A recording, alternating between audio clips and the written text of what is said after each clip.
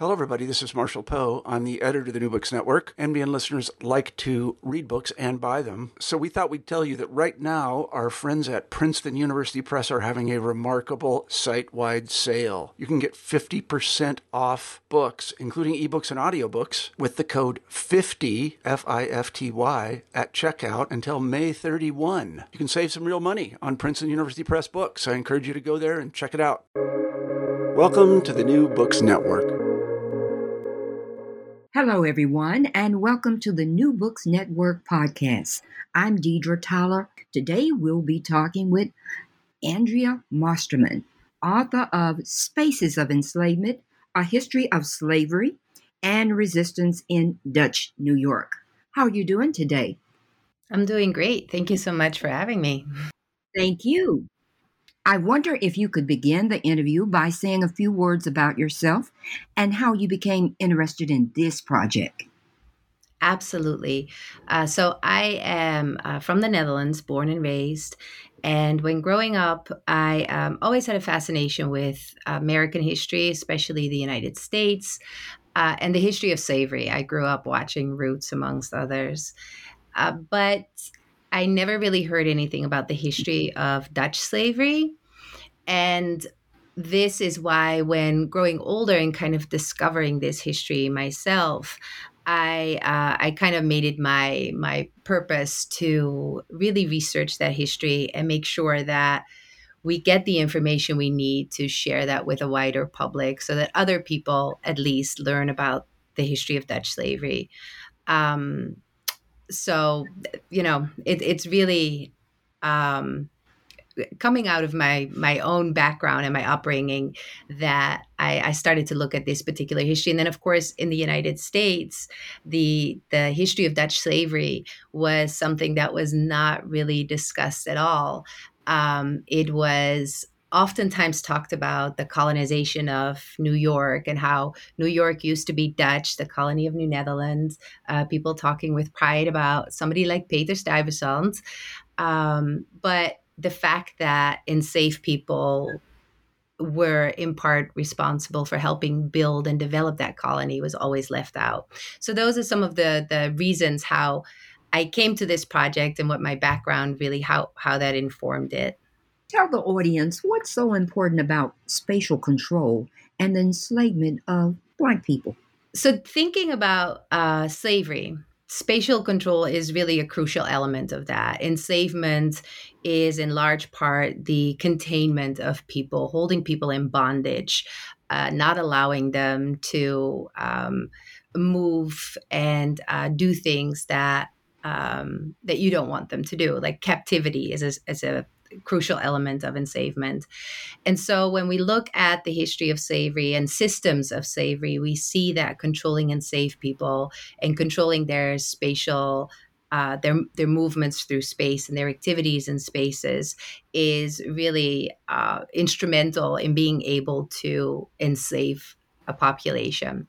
So when looking at then the really a more spatial history of slavery, it helps kind of see some of the ways that enslavers were, the things they were implementing to keep enslaved people in place or to control them. So system of surveillance, legislation that would limit their activities, restrict their activities or movements, segregating people, enslaved people, or separating them from certain spaces, all of that really became a crucial element of being able to control a certain population. And in this case, enslaved Black New Yorkers.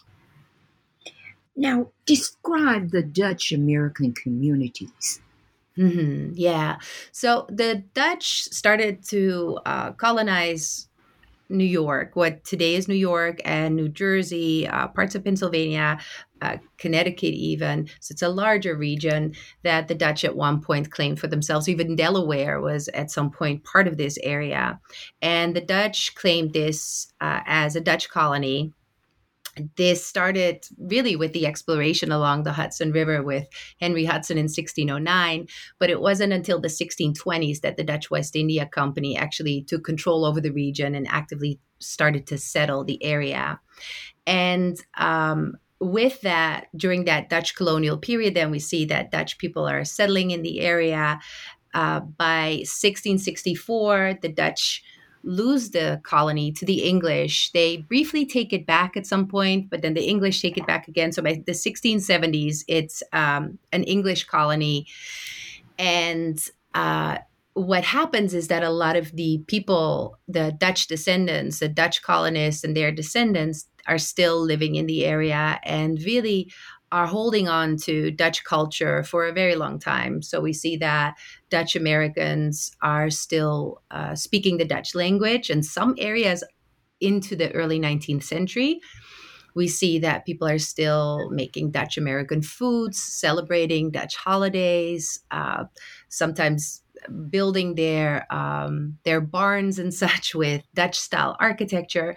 So the Dutch American communities that I talk about really are in many ways culturally Dutch, or a form of Dutch, like really Dutch American, because they're adapting also to their local circumstances.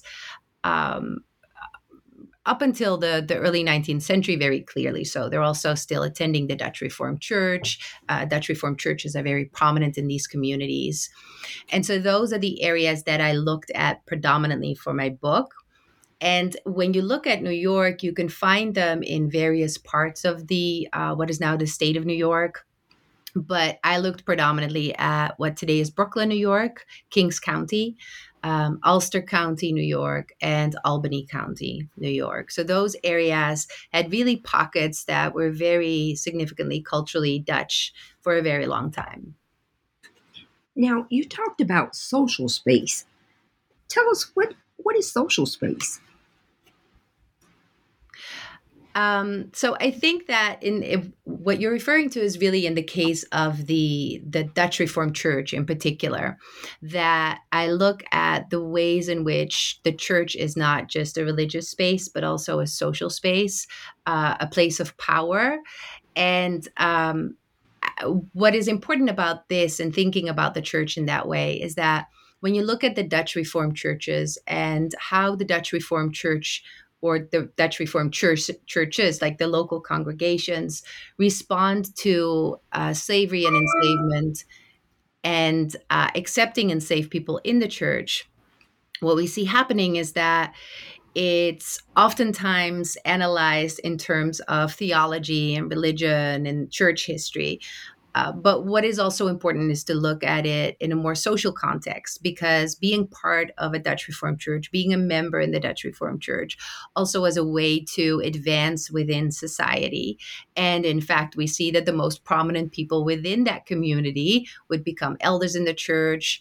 They were the ones who were determining who would be accepted within the church. And so it's not just important on a religious level, but also very much a prominent social space. And this, of course, I'm looking at it in the context of the church, really emphasizing that. But you could apply that to other areas of looking at exchanges in the various spaces as well. In chapter 1, there's a term that you use, have freedom. What does this mean? So this is a term that appears in the records a few times. It refers to a group of men and their wives who obtain freedom at some point. The most prominent group, or the group that's most well known, is a group of 11 men who are obtaining a conditional freedom in 1644.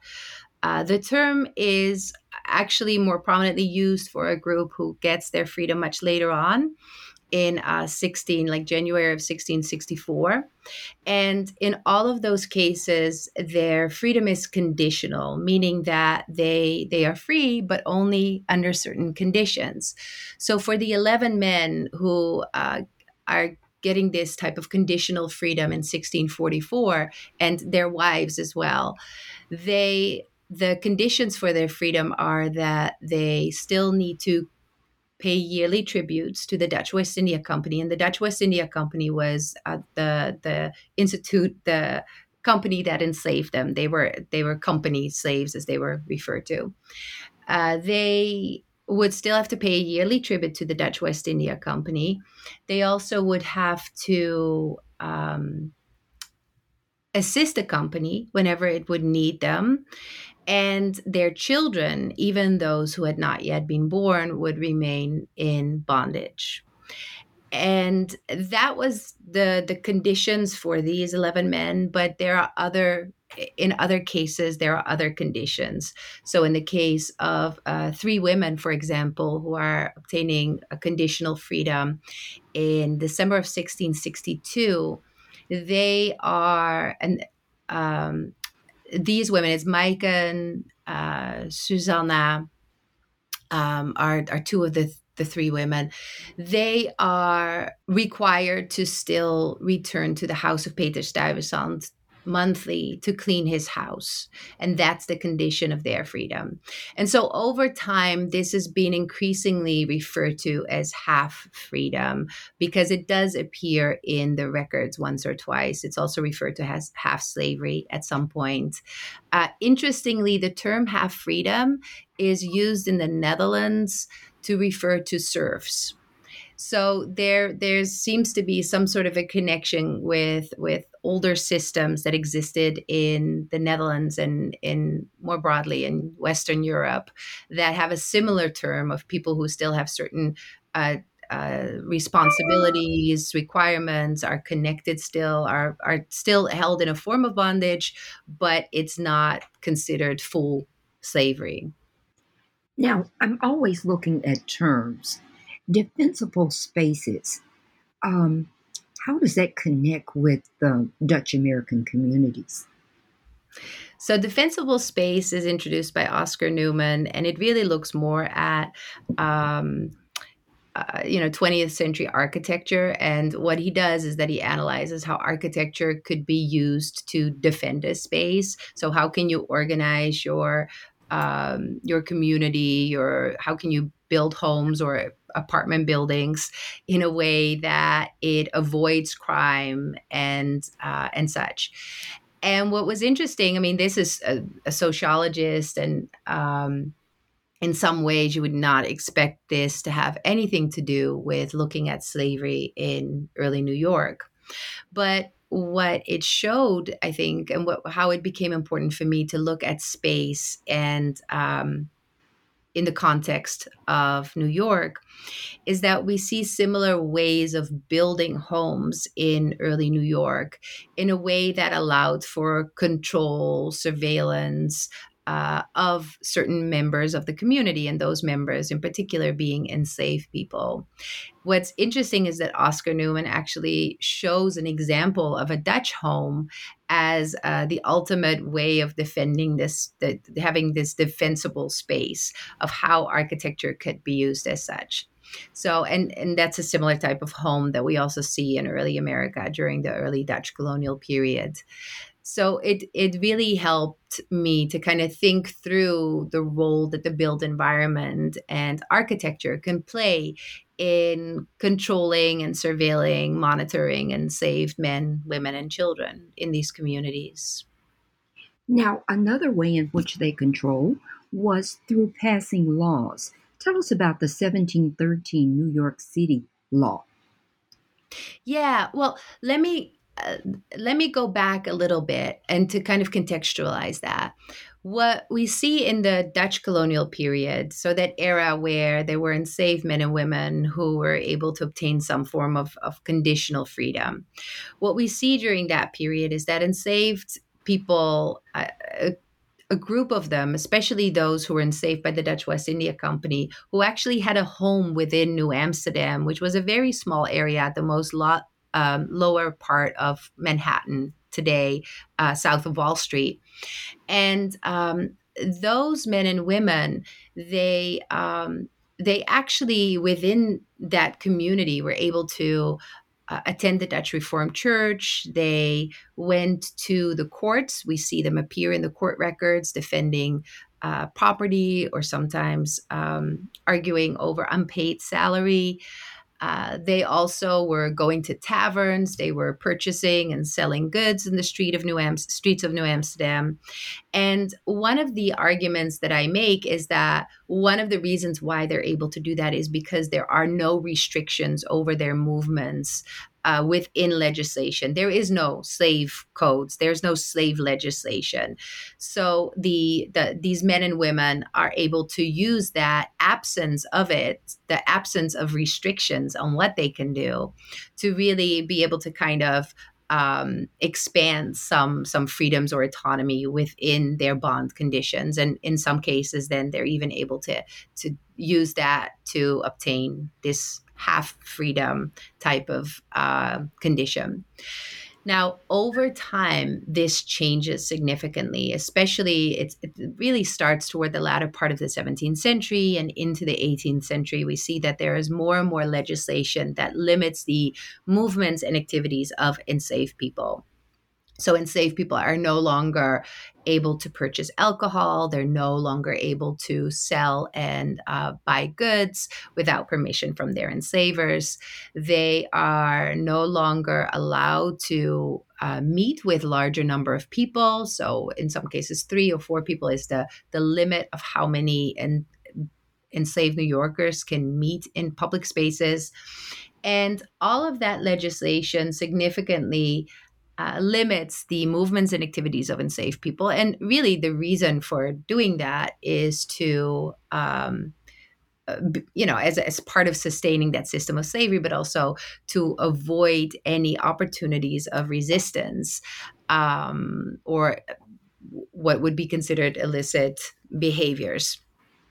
And when we look then at the 1713 legislation, what we can note there, so that's in New York City, and this is right after the slave rebellion of New York City, which happened in 1712, during which enslaved people in New York actually put fire on several homes. Several white New Yorkers were killed during this rebellion.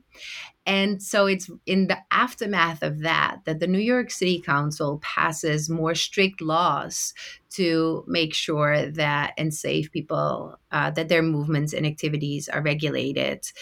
And especially at nighttime, enslaved people are actually required to wear a lantern if they travel the streets at night. So it's a direct response to that particular slave rebellion. And we see similar instances in the records. Like in 1708, there's a case of an enslaved man and woman actually killing a whole family in Queens County. It was the Hallett family. And so the father, the wife who was pregnant, and their children. And in response to that, we actually see that legislation refers to that particular instance as a reason why they need stricter legislation, or if the legislation already exists, why it's important that that's actually abided by and made sure that it is abided by. Thank you. Now, when people were free, what were some of the restrictions of the free individuals?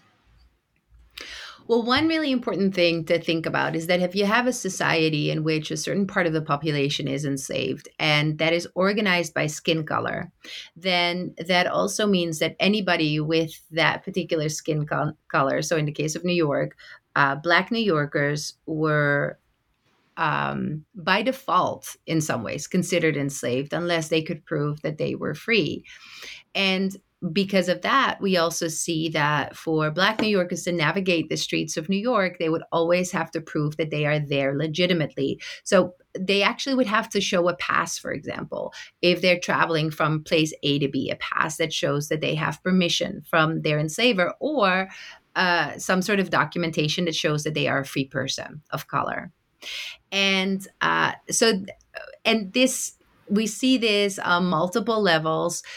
In some cases, activities for Black New Yorkers are then only legitimate if they can prove that they have permission in some way, or if they're accompanied by a white person. And this was actually the case with the 1730 oyster raking ordinance that explicitly says that because Black people had been raking too many oysters, they would no longer be allowed to do so unless they were accompanied by a white person. So merely having a white person present made that a legitimate activity.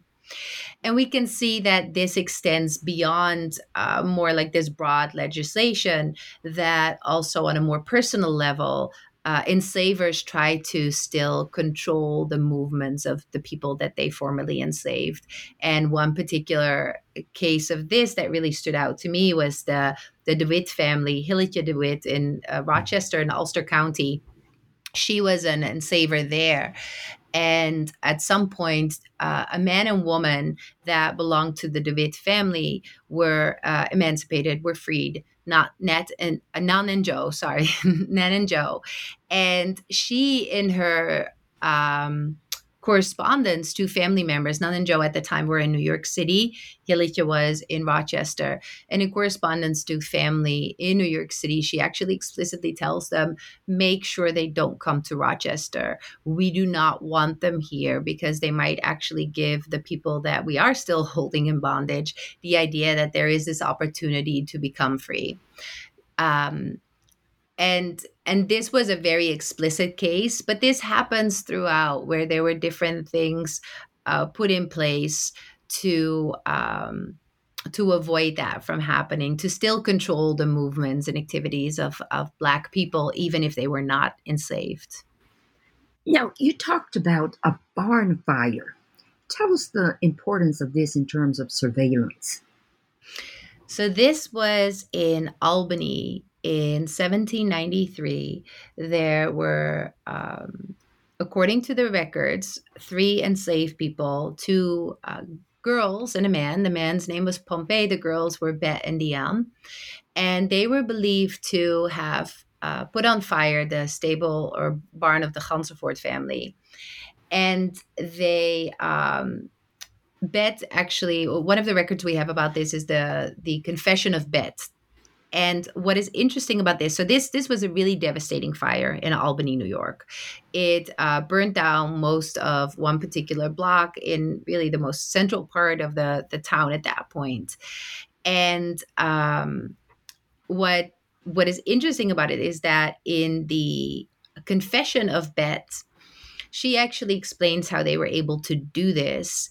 And this really helped me think through the ways in which enslaved New Yorkers still navigated those spaces, even if they were not allowed to. Even if the legislation said that they should not be in the streets at night, or that they should not meet with a certain number of people, all of those things. And these cities, like a city like Albany, had watchmen, bellmen who were patrolling the streets to ensure that nothing illegitimate happened. But what she explains in her confession is that she actually, how they navigated that city, even with all those restrictions and limitations in place. So they met at the house of one of the enslavers, Dow, was his name. And from there, and they met at the kitchen of that home because they knew that was a place where they could meet, where nobody would notice them. They then waited for the watchman to pass, so they knew exactly when they were surveilling the streets and when they would be able to walk the streets. And after that, they traveled to the Gansevoort home with hot coals, carrying hot coals with them without being noticed. Nobody noticed them while they were doing this. And one of the reasons is that they were using alleyways and backyards. Like they were navigating the city in a way that white people in Albany would not. And this is something that you see throughout the records. If you look closely, you can see references to this of enslaved people selling goods in outhouses, moving through cities from backyard to backyard or alleyways. And so the story of the fire really was one of these moments, one of these aha moments for me, because she so clearly explains how they were able to navigate that city, even with all the legislation that was in place, and not be caught. Now, another aspect of movement would be parades and celebrations. I thought this was really interesting, your description of the Pinkster Parade. Tell us about that. So Pinkster was a really big deal in New York. It's based on the Dutch Pinkster celebration, which really is Pentecost or Whitsuntide. That's what the celebration is. So it's originally a religious celebration, but in the Netherlands, it also is very much a folk celebration that accompanied that. And we see that continuing in early New York. Now, what's interesting about Pinkster is that over time, it became a predominantly African American festival, especially by the latter part of the 18th and the early 19th century. There's enough references that discuss Pinkster as such. And it would have in part an African king, oftentimes referred to as King Charlie or Charles, who, and this is especially in Albany, he's the king, but in other parts, we see that there's a king in charge of the parade as well and of the festivities. So there would be this African king who would be in charge of the festivities.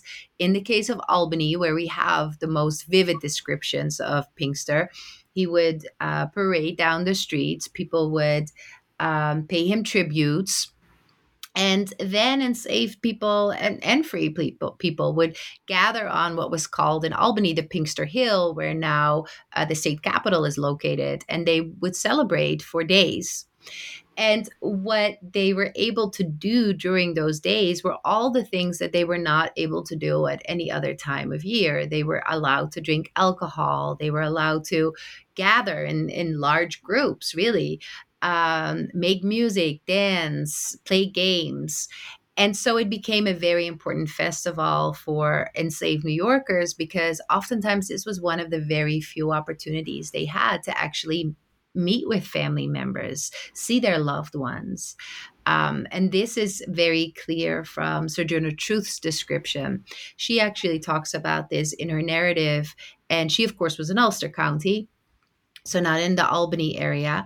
But she talks about the moment when she had fleed her enslaver and he comes to retrieve them, and she almost returns into bondage. Like, she considers this at this very moment because it's the time of Pinkster.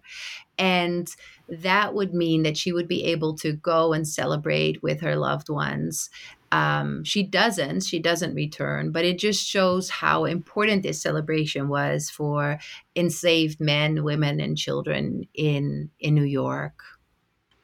Now, tell us about the places inside of the homes where the Dutch Americans held the enslaved African Americans. Mm-hmm. This is an important part of the history of New York because oftentimes when slavery in New York is discussed, it's portrayed as a system that is more humane, less violent and brutal than slavery in other parts of the Americas or even the United States. And one of the things that oftentimes is said is that, the enslaved people are living in the same homes as their enslavers. And that's kind of portrayed as one of the reasons why slavery wasn't so horrific in New York. In fact, James Fenimore Cooper even refers to it as they are part of one family, in part because they live in the same homes. But when you actually go to the spaces where they were living in these homes, it was nothing like where their enslavers lived, right? One of those spaces would be, for example, garret spaces. So in New York, most enslaved people would actually be living in garret spaces, attic spaces, or in cellars. There's a few cases where they lived in outbuildings or actual structures that were similar to the cabins that we see in the South. But that was relatively rare. In most cases, they lived within the same house as their enslavers did, but in these attic spaces, garret spaces, or cellars. And when you visit those spaces, you can see that it's inherently different from where the enslaving family lived and spent their time. It's oftentimes very dark spaces, very little natural light coming in. Oftentimes, these are spaces where you cannot stand. They would be small, and several people would be sharing that space, not people of your choice, but other people enslaved by that family. So there would be very little privacy, safety, or security in many of these spaces. And this is where I think it was so important to actually look at those spaces of enslavement within the homes, because it really shows the ways in which those spaces, or the ways in which enslaved people would have experienced those homes very differently from the people who enslaved them, if only because of the physical space. I mean, then we're not even talking about the emotional experiences that they had in those spaces and what those spaces meant to them. But if we just look at the physical aspects, we can already see that they were very different.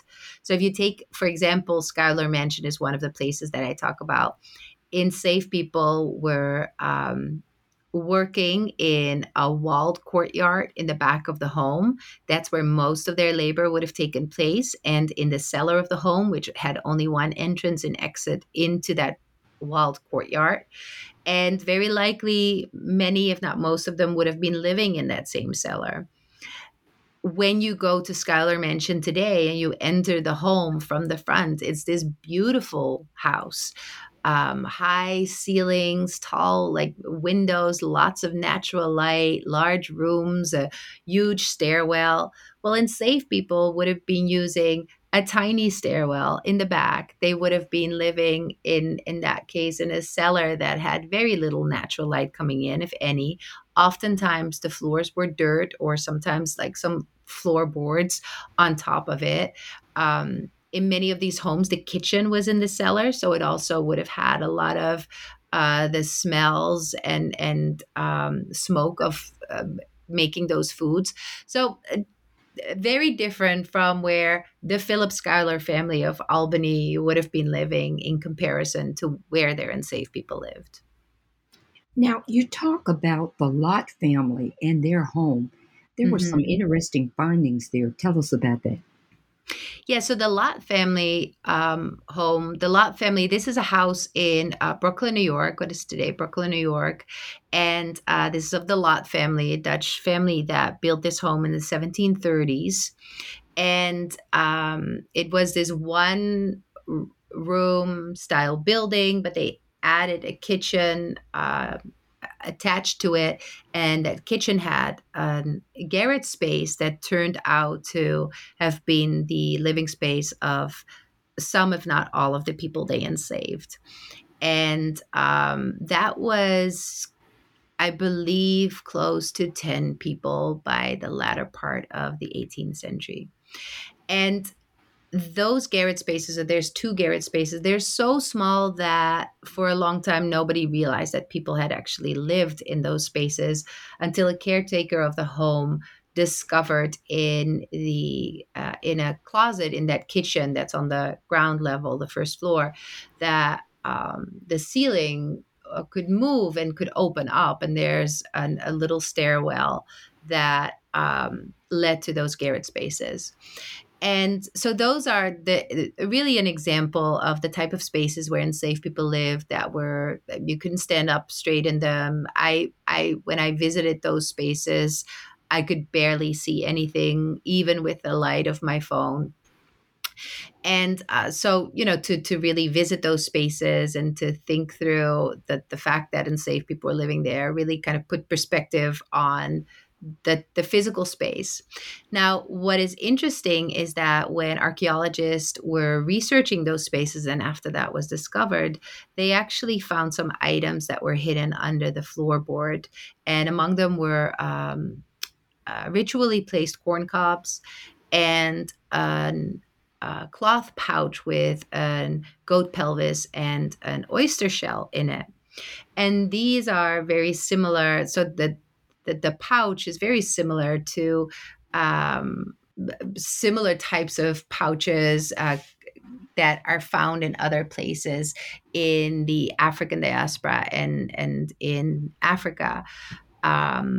in West Central Africa. This is a very common practice, but we also see it in the Senegambia region, where oftentimes these are referred to as grigri, that are worn either on the body or buried, or in this case, placed under floorboards to safeguard a space or to protect a person. And so it's very likely that this was placed there by the enslaved people who stayed in that space to protect that space, to create some sort of a sense of safety in that space. And similarly, the ritually placed corn cobs, they were placed in the shape of a cross.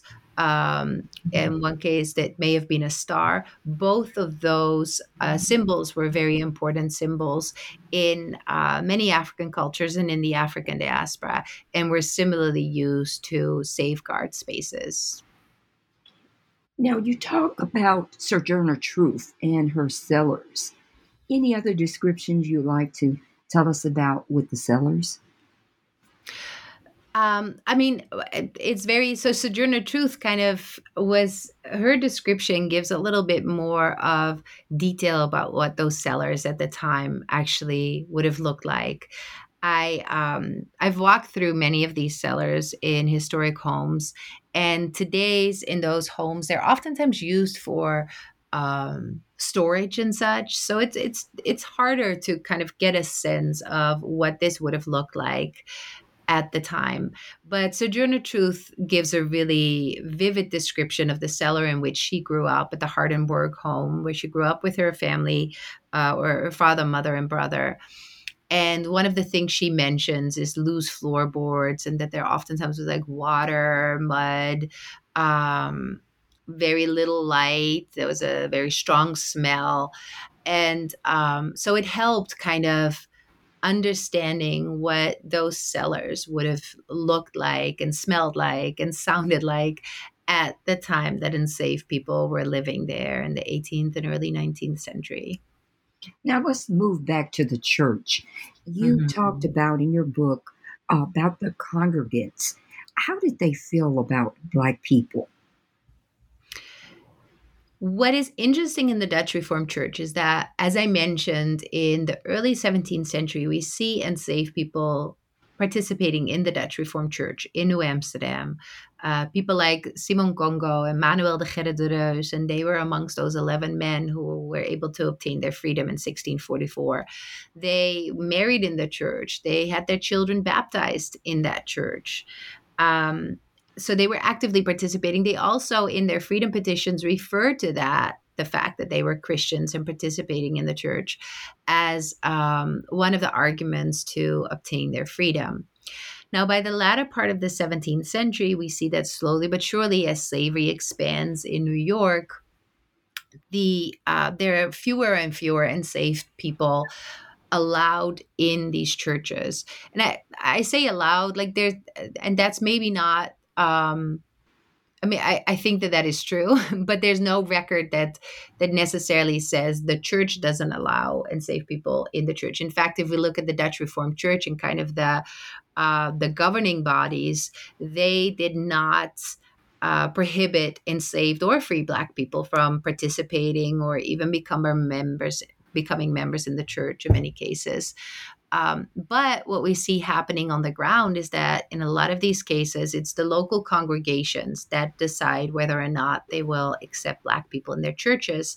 And by the 18th century, there are very few congregations where we actually, where the records show that Black people were part of the church, were accepted in the church.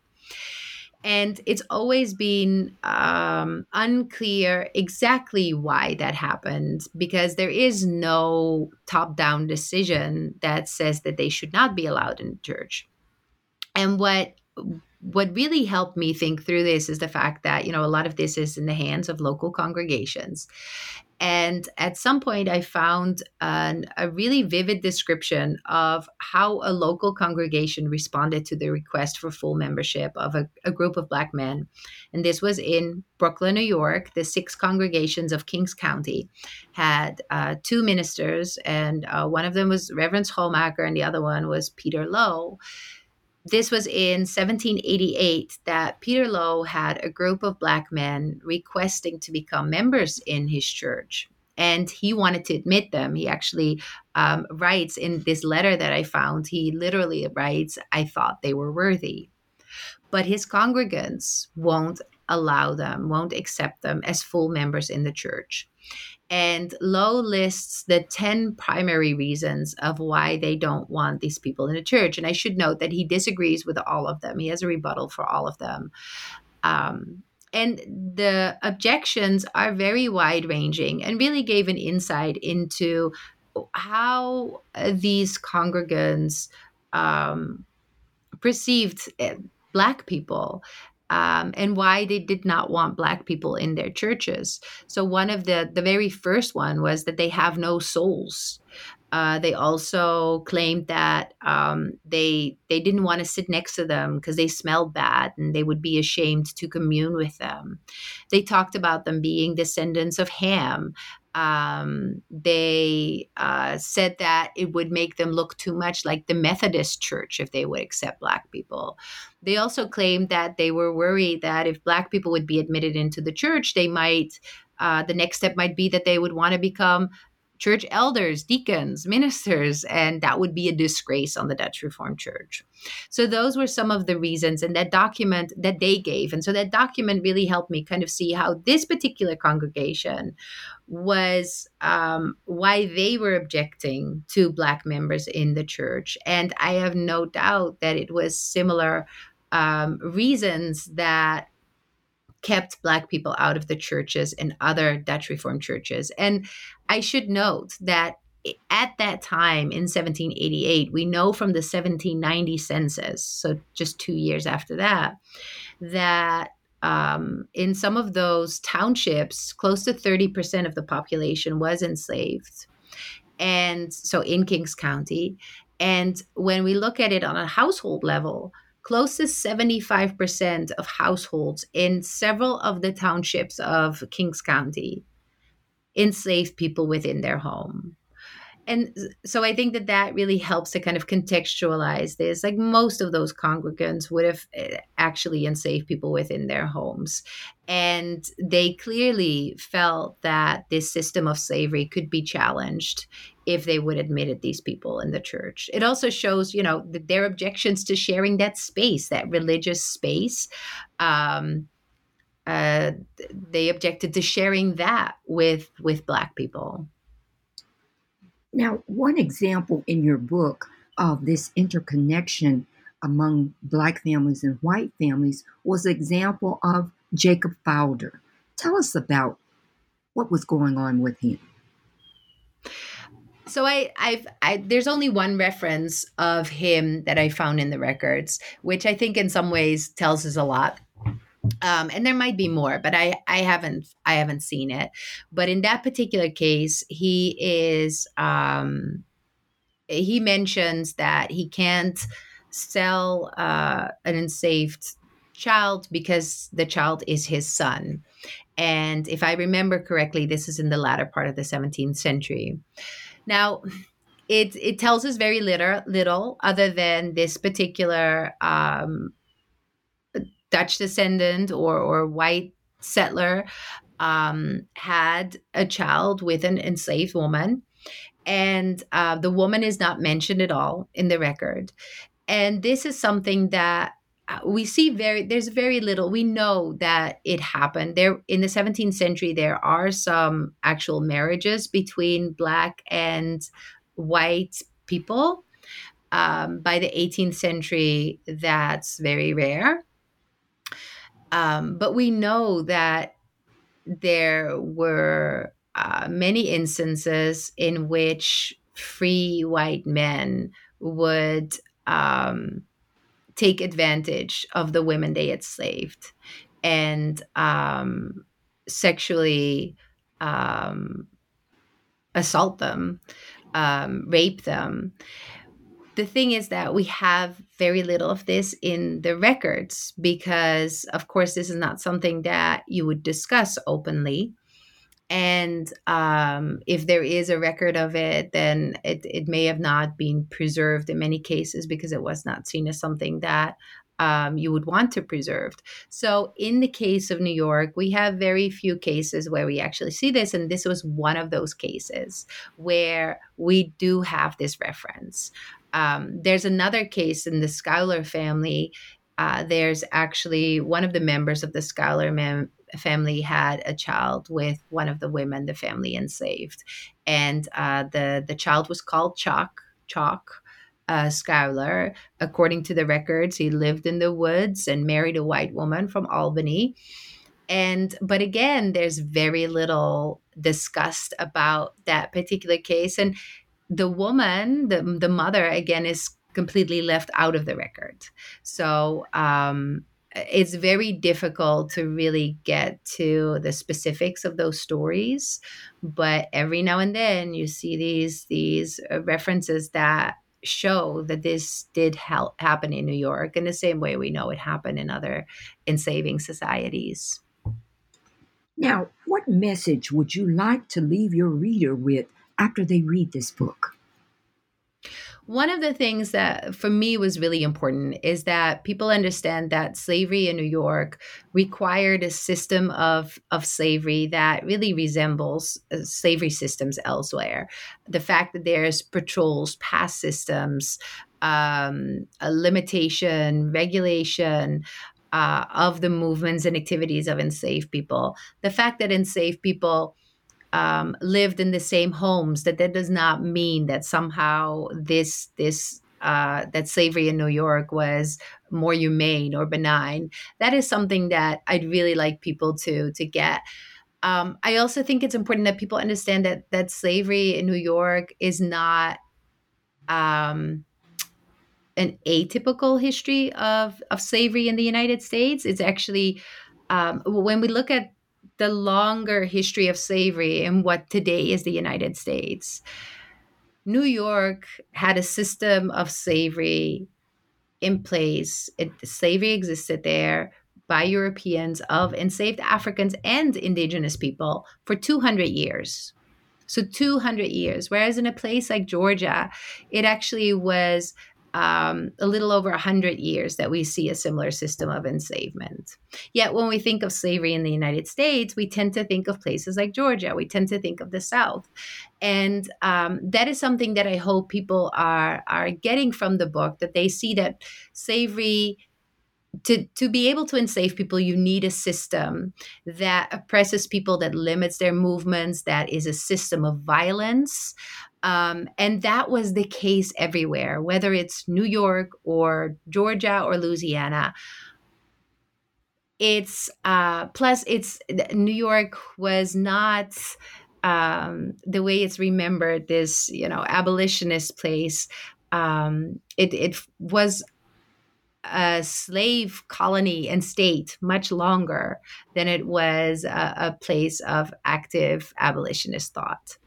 So those are some of the things that I think are important to keep in mind. And just to go back to that last point, slavery was abolished in New York in 1827. That's when they fully abolished slavery. It started with gradual manumission in 1799. 1827 is just one generation removed from the end of the Civil War. That's not that much. Yet somehow that very short period, and I think that people like James Fenimore Cooper are in part responsible for that, in the way that they created the story of New York being a free state. And sure, at some point there was slavery in New York, but when there was slavery here, it really wasn't that bad as it was in the South, for example.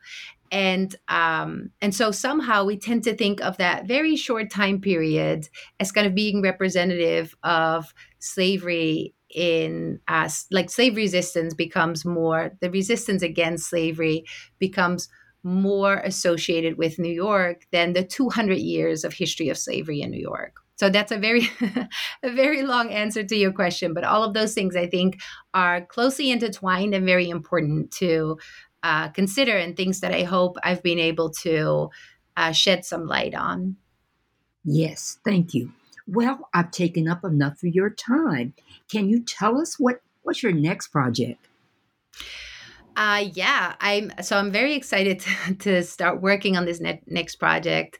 It is focusing on the slave ship, the Gideon, which is a ship that brought 290 enslaved people into the harbor of New Amsterdam just before the English would take over the town and rename it New York City. It is a story of the Dutch Atlantic slave trade, about New York and slavery in New York at this very particular moment, but also all the different people. I really wanted to be a story about the different people involved in slavery and the slave trade, both the enslaved people, the people who were the victims of this transatlantic system of slavery, but also the people who were actually responsible for it, the captain of the ship, the crew on the ship. Like, who were these people? What are their stories, and how is it that they were participating in really this horrific practice of human trafficking? So that's the story that I want to tell next, and I can't wait to really develop it and start researching writing. Well, we'll be looking forward to that story. Thank you so much for being on the podcast. Absolutely. Thank you so much for having me. It was great talking to you.